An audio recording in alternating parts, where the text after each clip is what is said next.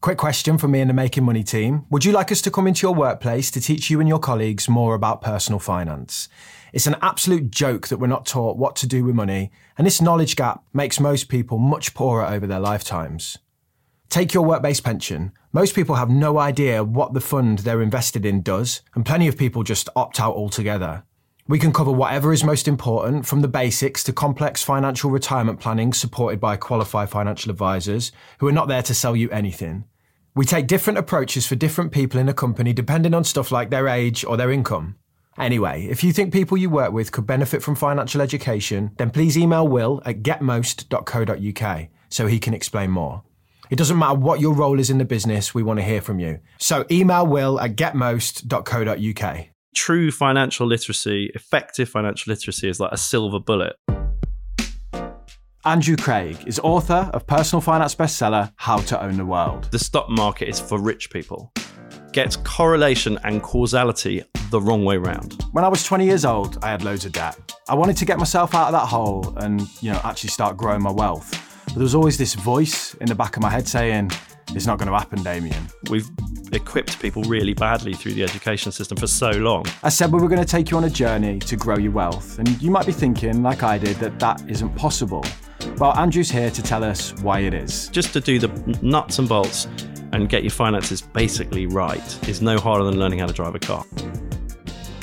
The plan of the podcast really is to take people on a journey through their finances, and help them understand that they can build wealth and put the steps in front of them that show them potentially how to do that. I think for many, including myself, you are probably the person that put those steps in front of me. I honestly believe that. I think your book it features on the top list of most, and it's the third edition now. It is, yeah. Self-published as well? No, the first edition was... The first and second editions were self-published, and the third edition was with a massive publisher. The day I got that call was like, it was quite a nice afternoon. It's like Chance the Rapper putting out an album and getting a Grammy. I mean, you did pretty well off being self-published. Yeah. But that book convinced a lot of people that... What's the book called? How to Own the World. Yeah, at least I didn't say it. Sorry. It's like, no, that's fine. It's like I almost assume because I know it so well. Yeah, How to Own the World. Yeah. In the book, you deal with the concept of being rich. And I think that's where I want to start today, because rich is this very big abstract term. Yeah. What is your definition of rich? Because it's different to other people's. I can't remember whether I actually wrote it in the book, but my basic idea is that you get to a point, I think I did say this a bit, where you can live on your money, on your capital, rather than on your labor, on your work. Mm-hmm. And, how I unpack that is obviously we've had a system actually since sort of basically in the UK since 1909. That's when we invented the pension. And, most people are vaguely familiar with what the idea of a pension is. But the idea of a pension is that you're now living on your capital, so you don't have to work anymore, so you can retire. And the big picture, if you take a step back from that and sort of think about it more deeply, I guess rather than just think about a pension, that's actually being wealthy, especially if you're able to achieve that by, say, your 30s or your 40s or your 50s rather than, say, your 60s or 70s. And even more importantly, you need to achieve it because, you don't want to be 85 and still having to work. And so that was a big part of what informed me wanting to write the book, was that it's really important to people to think about wealth as just being free to live on your capital, not on having to work.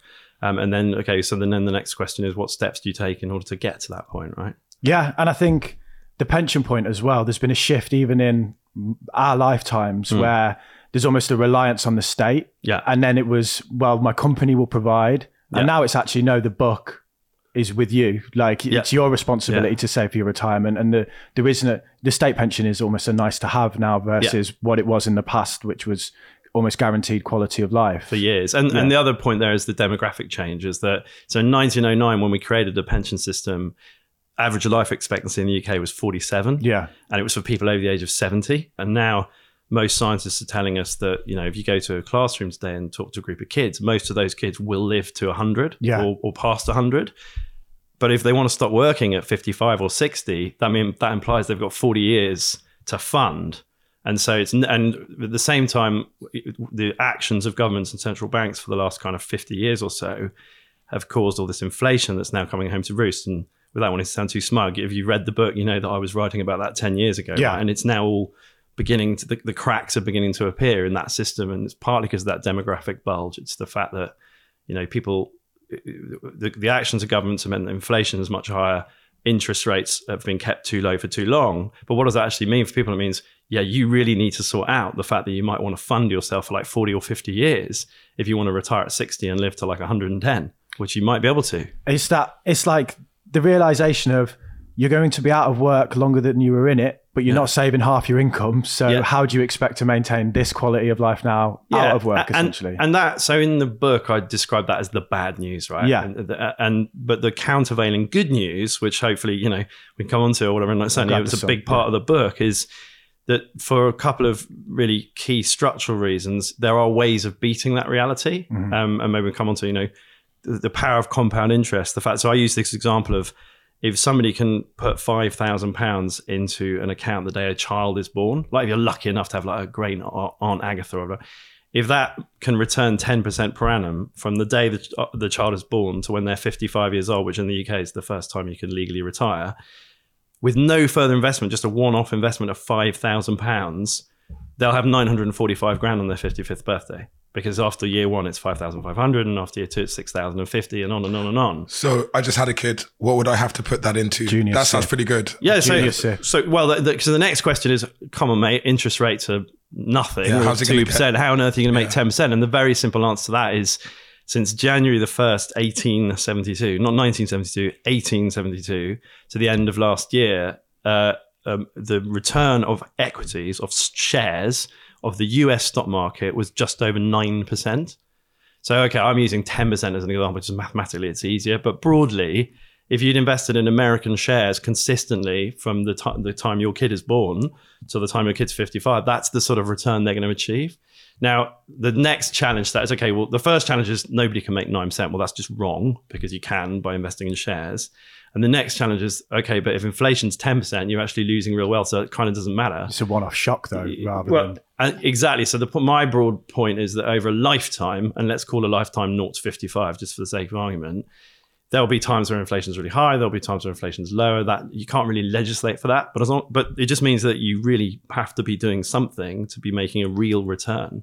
So a return that's above inflation. And so if you've got a kid, you can use a junior ISA, where you can shelter about £9,000 from any capital gains tax. So all the profits your kid makes, you get to keep, and then just invest in the stock market or a stock market. What about people who aren't as lucky as my kid, who aren't going to have 5,000 from the day they're born? Someone like me, 35 years old, say I haven't invested any, I have a little bit, but say I haven't invested anything. How am I going to make it to retirement without being homeless and broke and have no heating in the winter? Well, yeah, I mean, it's a really tough question. And one of the hardest things I have is I have, a lot of really kind people sending me lovely messages saying, I really enjoyed your book, but there's not much I can do when a 70-year-old sends me a message saying, oh my God, I wish I'd read this like 50 years ago. What am I going to do? And it's tough, that because we've equipped people really badly through the education system for so long. Like nobody talks about it. Most people with economics degrees, let alone maths teachers at a primary school, have a really fundamental, solid grasp of how to do this stuff, and that's part of our mission. But I mean, I guess the answer is if you have got to that, sadly, the harsh reality is you're going to have to figure out how to earn more, and you're going to have to really be on a crash course about financial affairs and figuring out. But, what we, and hopefully your audience, hopefully most of our audience, people who might watch this, will be young enough to kind of make a difference. Because I always say, basically, if you've got at least 20 years and you start getting the pieces in place and doing a good job, that is more than enough to do a really good job. And that's good news. But also to like, a positive spin on that. If you're living longer, you can work longer into retirement, can't you? So if you are 55 thinking, oh God, you might just go, well, actually, I just push it back a little bit. A 75-year-old scientist who's still really got their wits about them has had 50 years of like study and reading and, scientific work and everything else. So in many ways, as the world hopefully improves, I mean, the other big thesis you might know that I'm all about is actually the world's the best it's ever been and it's getting better. And I think you can evidence that quite empirically. And it's a real tragedy. One of the biggest kind of, if you like, the bigger pandemic for me today is a pandemic of negativity. Yeah. Is that everyone's looking at the world going, and the UK is terrible for that. Exactly. Actually, on every measure that matters, peace, wealth, longevity, leisure, travel, the fact that you can go, there are football stadiums and beach bars. I mean, it sounds a bit spurious, but the world is so much better than how grindingly cold and dangerous it was in like 1900 or 1800 or 1700. And I think as the world changes and improves, there's a chance that we have sort of new economic models where, engineers and biotech entrepreneurs and writers and scientists or whatever, actually the best years of your life in terms of your earnings power might be from 70 to 90. If you're still fit and healthy, that could make a difference. So I guess the answer to your question, if you're 50 and you haven't quite sorted out, well, just try and keep healthy and fit and add value. How do you end up saving when like everything is getting more expensive and wages aren't going up in the same rate as every cost of living? Well, I mean, our very simple shtick is if you save and invest 10% of what you earn every month from the minute you earn it, whether you're working in a bar and you're 22 or you've just been paid a huge bonus and you're 60 and a lawyer or, whatever, wherever, and all points in between. If everybody just learns enough about financial services and investment, basics of capital markets to feel confident. Like they're not scared. The reason that people don't do this is because they feel scared they'll lose it, and there's that misunderstanding. But once you have a certain understanding of comfort and the spectrum of financial products and how you can use, if you spread your assets sensibly and also the merits of investing every month, if you do that over time, right now is a tricky time for sure. Anybody who's been doing that for 10 years is in a much, much better position than somebody who hasn't, right? But equally, because as I said, I don't want it to sound too trite. If you haven't, okay, so at the moment, you just have to batten down, put your head down, try and find some savings where you can. Perhaps you can't save. Although I would say we always go back to the fact that a lot of the stockbroking platforms in the UK let you invest 25 quid a month. That's kind of your entry ticket, right? Now, there are online robo-advisor type outfits that are even lower numbers than that, but they're quite expensive as a percentage of what you're investing. But basically, if you can just keep the habit going of like 25 quid a month or 50 quid a month through times like this into sensible investments, just ignore it, comes off the top of whatever you're earning every month. When things get better and the economy is better, then you can do a bit better than that. And then over time and again, I go back to this, over a lifetime of investing, sometimes, the markets will be great and the economy will be great and employment prospects will be great sometimes. And the other thing is, it's all about the long term. But I think, the record of at least 2 centuries is that if you kind of put your fingers in your ear and shut your eyes and just try and save and invest a bit every month in a global, sensible way, over a lifetime, it will work. But a lot of people think it's like a rich, poor thing. They're like, I don't have enough money to invest. It's only for like wealthy people. Yeah. What would you say about that? Because I know some rich people who are terrible with investment. Yeah, 100%. My parents never told me about investing. Like lots of people in that generation, they just put the money in the bank. So how do you like? So the first thing to say, so that is a classic sort of, the stock market is for rich people. Yeah. Gets correlation and causality the wrong way round. No. The people who know about the stock market are far more likely to be rich. So there's a great book called The Millionaire Next Door, which is basically like most of the millionaires in America are normal people who just invested in the stock market. They drive a Prius, I think, is the most common car. Well, yeah, but even that, some of them will drive a Mercedes, right? Yeah. But the difference between them and the man next door or woman next door is just that they are making 1% a month or whatever over 30 or 40 years, and by the time they're 60, it's like the Microsoft secretaries. That's a slightly esoteric example, but a secretary who just got a bit of Microsoft stock and 40 years later they're a millionaire. Yeah. And it's about people who are just sensible about property, save and invest 10% each month. They're sensible about getting into the stock market and they let it run for years and years and years. And so it's really it's not for rich people. It's that if you learn about, and never more so than today, where the market doesn't care who you are or what your education about, and the market just not care, right? All it cares about is that you're willing to get a little bit of knowledge to kind of get stuff sorted. I worked for a debt management company and I would speak to people all the time that were earning a lot of money that were skint. Yeah. Footballers that would call in earning 20, 30 grand a week and be like paycheck to paycheck because they'd taken out so much unsecured debt because there was no influence in their bubble. It's like you could have given them more and more money and they would have still had the same problem. Whereas every example you've given there's like a positive influence there that kind of steers it the right way. And I guess, is that why you wrote your book in a way? Yeah, it's definitely, we're very mission driven. I see this, I see true financial literacy, effective financial literacy as like a silver bullet is how to describe it for individuals, because every individual who sorts it out, it's life-changing. It makes life so much easier, right? But it's actually much more than that, because I think one of our biggest problems as a society is this. because it causes untold misery, it causes violence, it causes divorce, it causes, crime, right? I mean, you've never had it so good in terms of your access to online, apps and online training accounts, and you can do it yourself.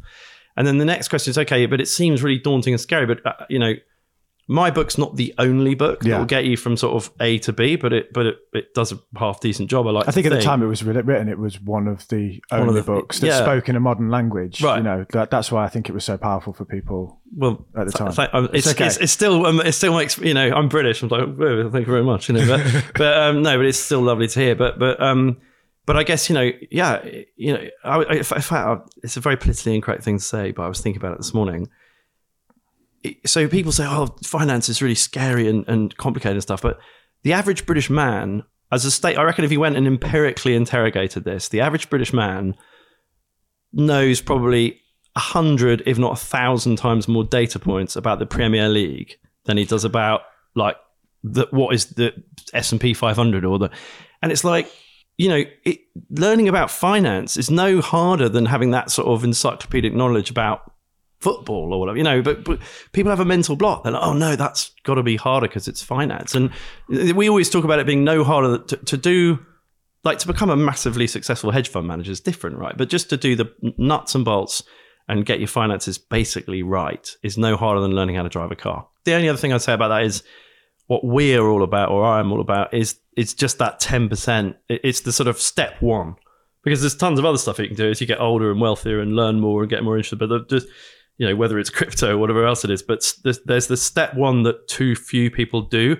And if I may just unpack that a bit, and that's investing, not trading. Yeah. And that's another really important distinction. I think so much of the zeitgeist online, TikTok influencers and all this stuff is very focused on trading. I've finally learned about the stock market and now I'm going to be a stock market trader, or I'm going to trade FX, or I'm not talking about that. I'm talking about investing, which is, same thing every month. It's got a 200-year track record of working. It's how most people in the world who are rich became rich. Trading is an inappropriate activity for most people. It's much harder, and they're two completely different things. So just to be very clear, everything I'm saying is about investing, which is slow, repetitive, and that's that. Learning how to become a trader is probably a degree's worth of knowledge to reliably do it well. Learning how to do the investing bit is no harder than learning how to drive a car. I get traders messaging me on LinkedIn every day saying, do you want to make £700 a day working from home? I can help you learn how to trade. Buy my course or I'll teach you. Well, the immediate question is, if you're such a good trader, why do you need to charge me 700 quid? And why are you messaging me? Yeah, exactly. You just be trading. I flatter myself saying most people who read my book will never fall for that nonsense. Yeah. Because they'll be like, what? But that having been said, just to sort of set the record straight on that, I mean, there are some very, very talented, good people who are trading professionals, who are teaching bona fide skills. The trouble is disaggregating who are those ones and who are, they're very rare. They're very rare, right?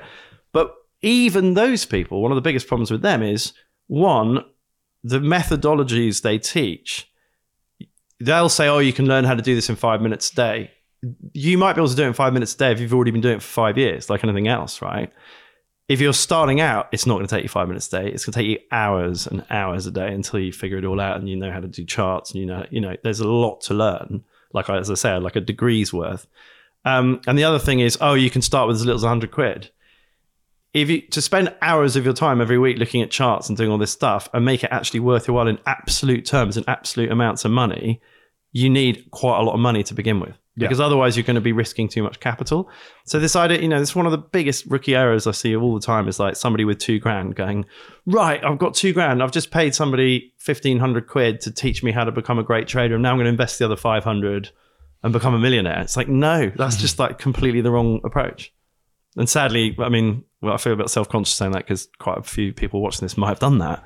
And we have to learn, don't we? Yeah, exactly. Can't make an omelette without breaking a few eggs. Yeah, well, that's it. Couldn't someone say though, but you worked as a finance professional. You dressed half stockbroker, half not, as you said when you came in. Couldn't they point to that and go, well, you're from a different world? Like, is there a time in your life before you are who you are today where you say you got that financial education? Or I think Yeah, I mean, yes, to be honest, because I'm a weird geek. My dad used to make me read The Economist when I was like 10. Right? Did he? I hope he doesn't watch this. He'd be like, go around telling people that. But no, we were a bit weird. A 10-year-old could grasp it. Yeah. Well, exactly. It was certainly.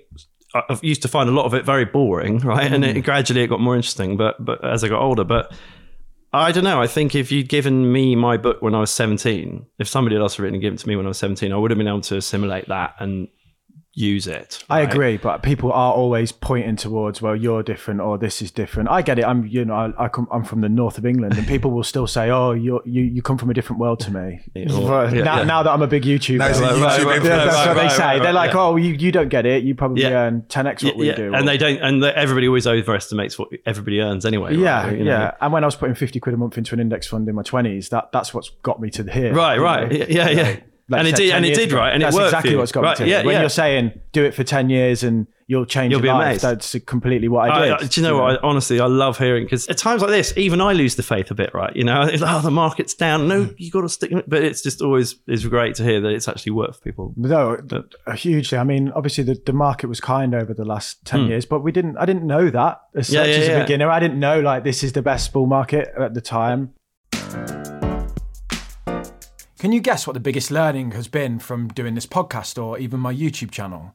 It's that the most important investment you can make is in you. So for me, my path to real wealth isn't through investing, it's by building this business. And that's why I'm happy that we're working with Hostinger. Hostinger help entrepreneurs, freelancers and side hustlers with their websites. My favourite thing is their AI website builder, which helps anyone create a professional website with zero coding experience. You just describe your goal in a couple of sentences and the AI creates a beautiful looking website just like magic. You can then customise it, use the AI assistant to generate SEO friendly text, and even use their AI logo maker. It's fast, user friendly, and of course what I like the best is it's great value for money. You can get website hosting and a free domain from £2.99 a month. So if you want a website, then check out Hostinger. And if you use the code MAKINGMONEY, that's making money all one word, you'll get 10% off. And I've left a link in the description for you.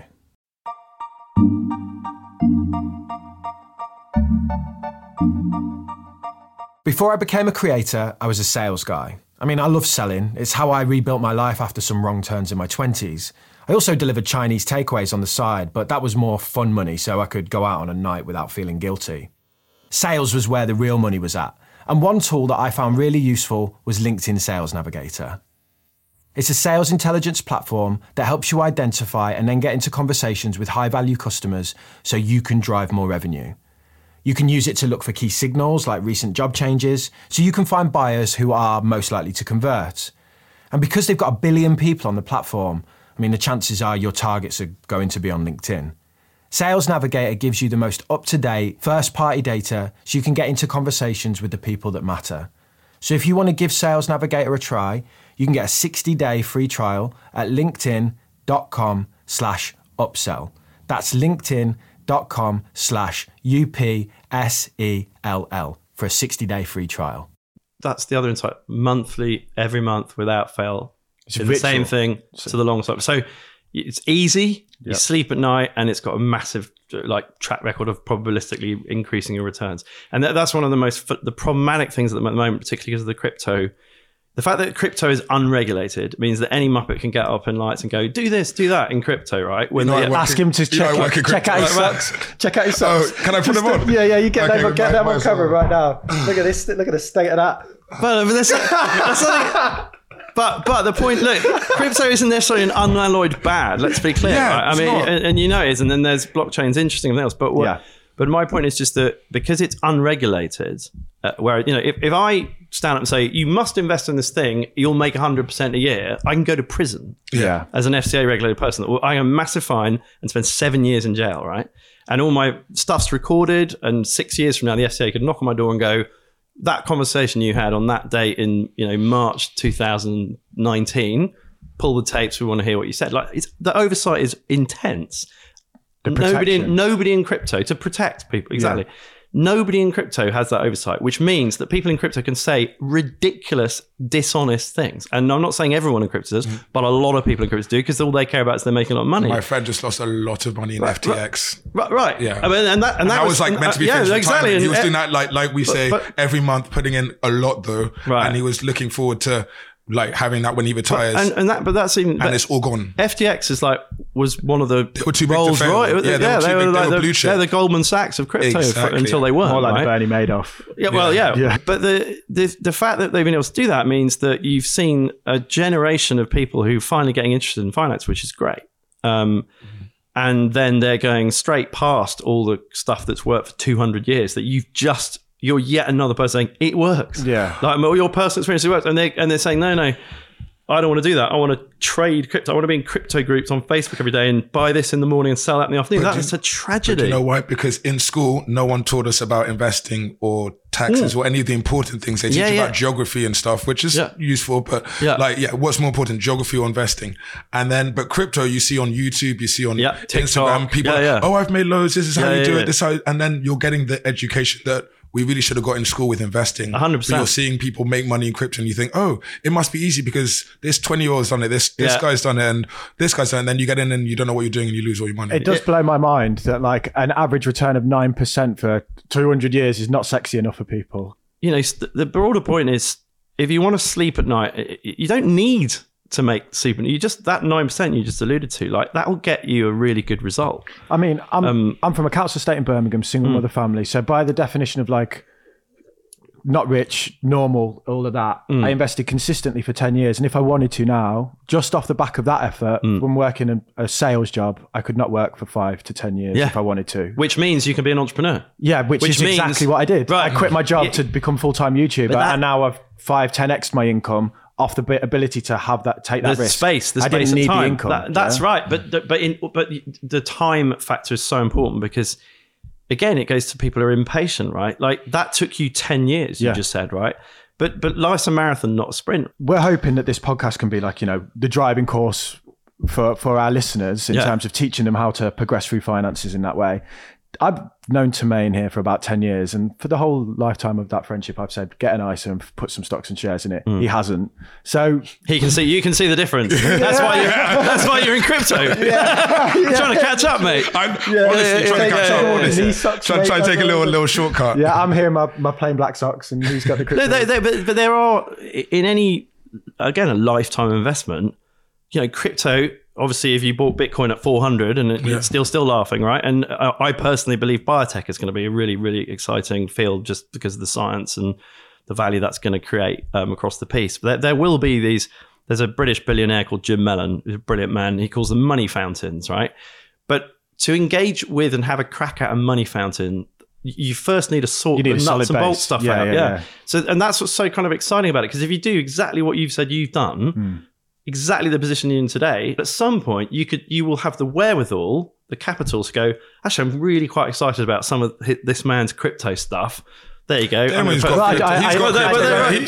slags it off, but he's made money crypto and he's still holding and he's still buying. He's a punch bag. But I got 1% allocation. But there you go, 1%. Yeah. I was about to say 10%. But like, you know, and so we were just trying to launch a biotech fund, which sadly it didn't come off in the original shape we wanted it to, but hopefully it will in another.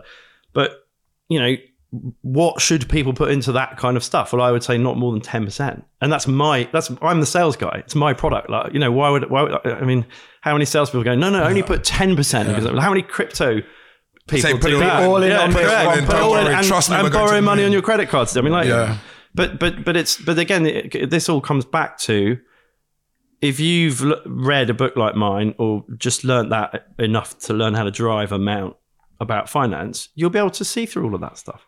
You'll basically say, well, what's the right thing for me to do? Save and invest 10% of my income every month, do something with it in a tax efficient account. And the preeminent one of those in the UK we're very lucky to have is the ISA. Yeah. Okay, step one, done.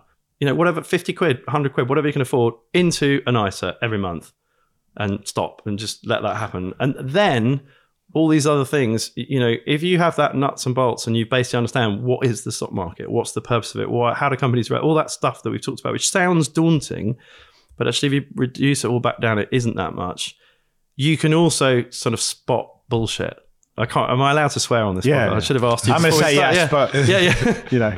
BS. Yeah, that's the re-edit. Yeah, exactly. But you get much better at knowing, like not getting taken for a ride, and as without wanting to do down crypto excessively, but the idea that somebody goes from knowing nothing about finance, let's say at age 25, to trading crypto is like somebody walking into a judo or karate dojo, whatever it's called, and going, right, come on, I'm going to fight the black belt on day. It's like madness.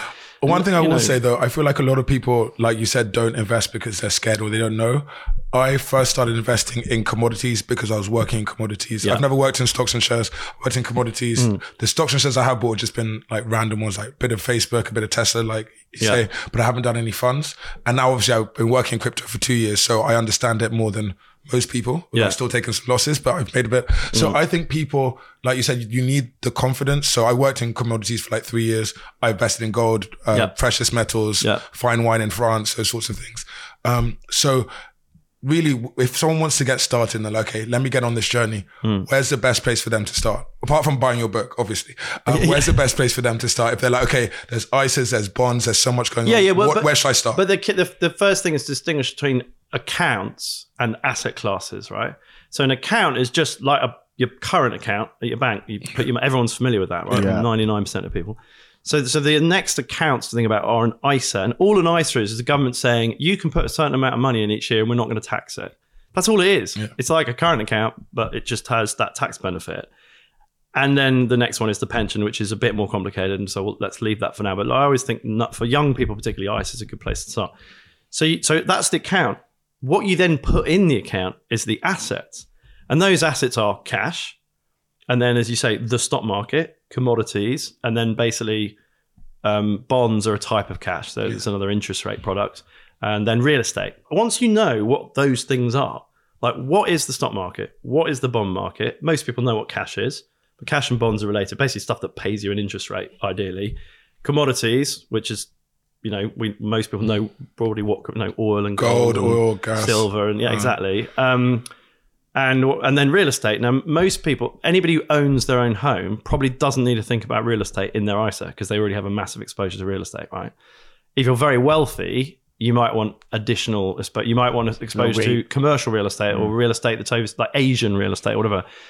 Or because financial products today are the best they've ever been in history, you've got your ISA account. You can put anything you want in it, but start simply. And my view is, and obviously I've written about this at length, is the way to start simply is broadly to just have the stock market. Is that owning the world? Yeah, well, that's what exactly market? The reason. It sounds almost like dictatorship. Yeah, exactly. The reason it's called How to Own the World is because what is the world? Well, it just means how to own stuff from all over the world geographically and different stuff.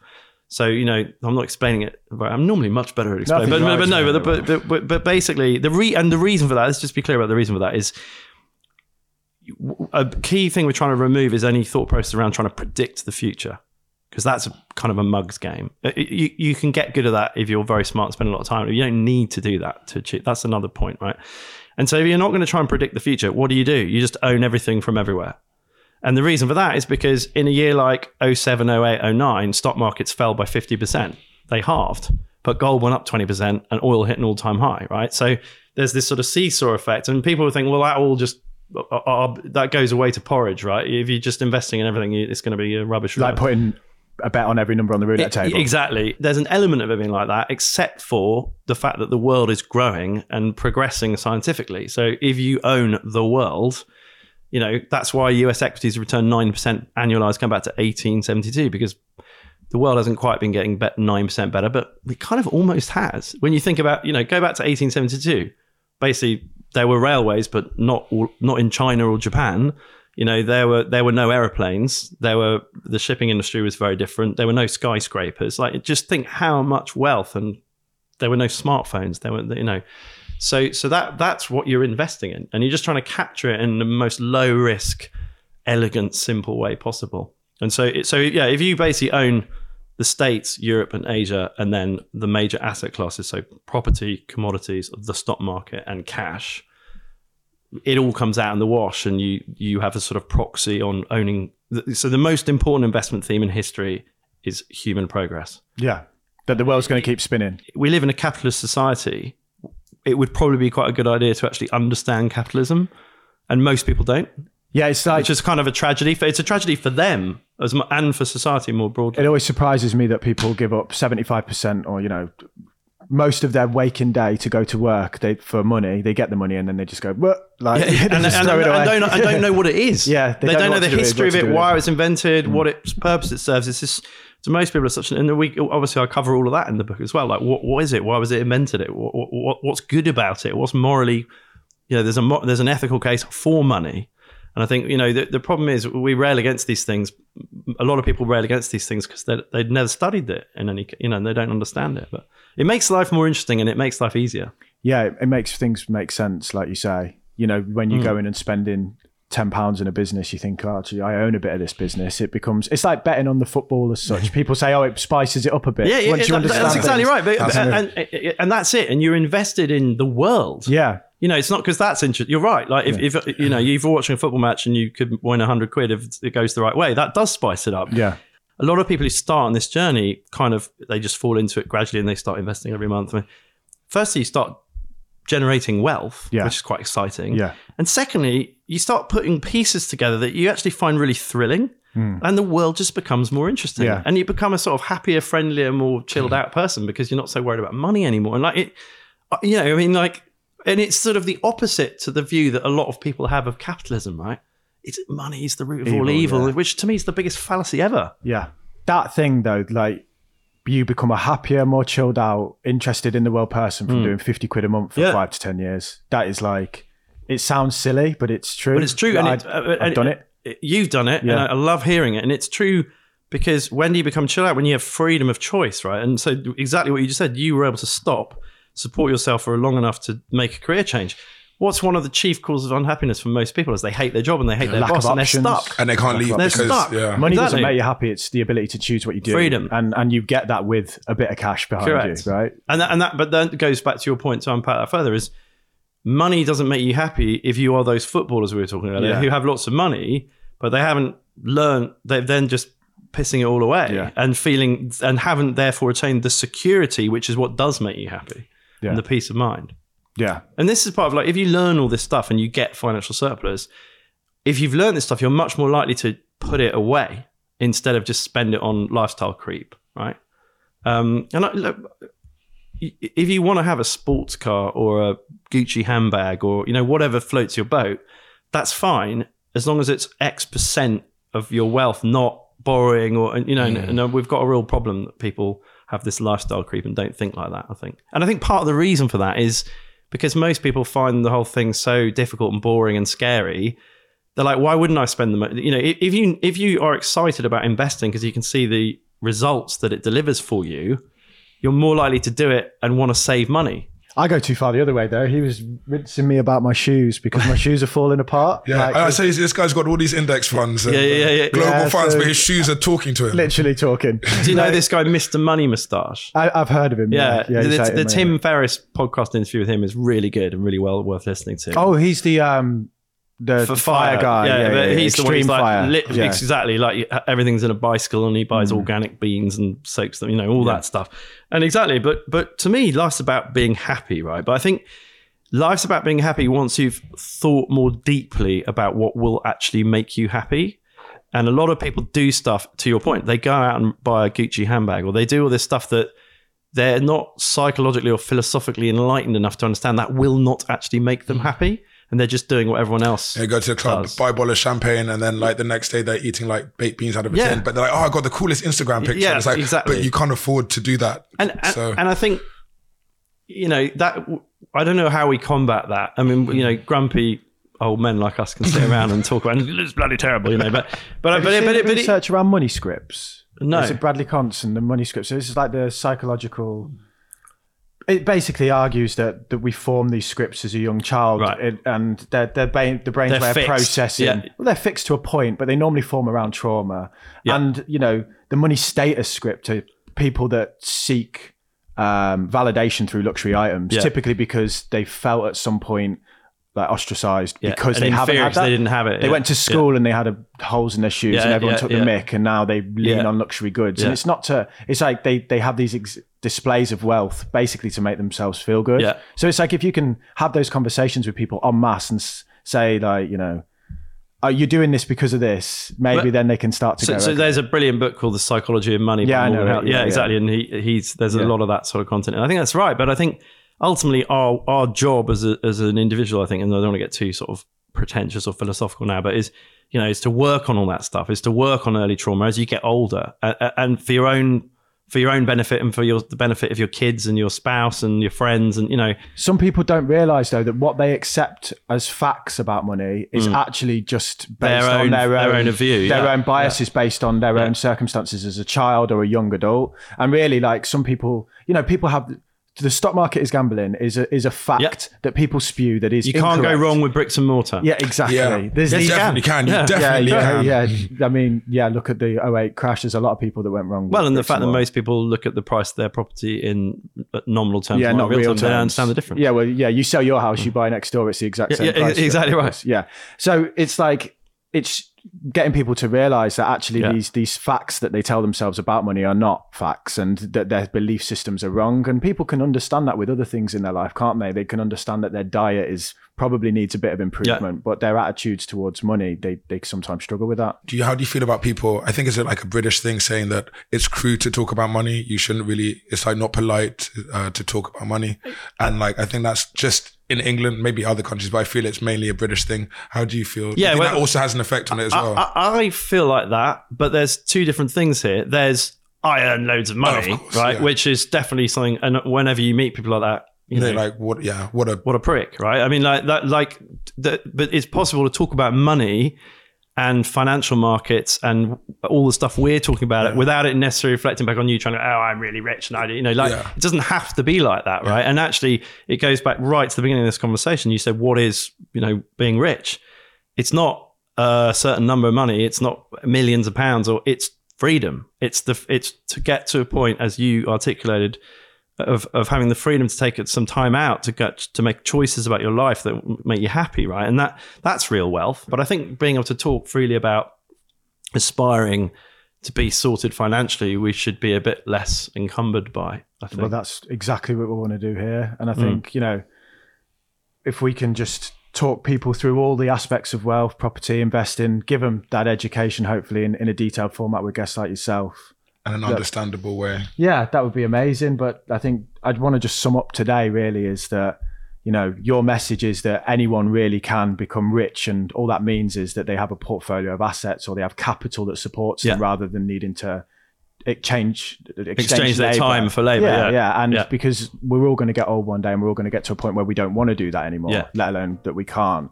So, or even when you're quite young, to have as you said, to have the freedom to make a change, to take risks. Yeah, exactly. So you heard it here. Anyone can get rich if you've got enough time, of course. Andrew suggests putting aside and investing 10% a month if you can afford it. But like Claire said in last week's episode, it can be as little as £5 a week. You just have to get started. You want to diversify, and this is what Andrew calls owning the world. And that can be as simple as investing in a global index fund. That's just one investment that you can buy off the shelf that then invests in lots of different companies all over the world. And that's exactly how I do it. If all of this is going over your head a bit, don't worry. In the next episode, we're going to explain what you need to know to get started with investing. But before you do any of that, you need to listen to our first episode with Claire Barrett, which is the one about your relationship with money. That's where you need to start. And if you want a summary of the key learnings and next steps, subscribe to our newsletter in the description below. I'm Damien Jordan, and I hosted this episode with my great mate Tamena Kerele. The episode was recorded by Jack Hobbs and edited by Johnny Hunter. Music is by Felix Taylor. It was produced by Ruth Edwards, and then all brought together by Will Stollerman. Here at Mindset Win, we want to give you the tools to become better at what you do. Taking inspiration and wisdom from our guests, we will hear stories, strategies, tips, and tricks. Told by leading names in sport and beyond, who know what it takes to get to the very top. There will be 2 episodes each week, packed with amazing stories and practical takeaways for us all to follow. Search for Mindset Win on YouTube and on your favorite podcast app.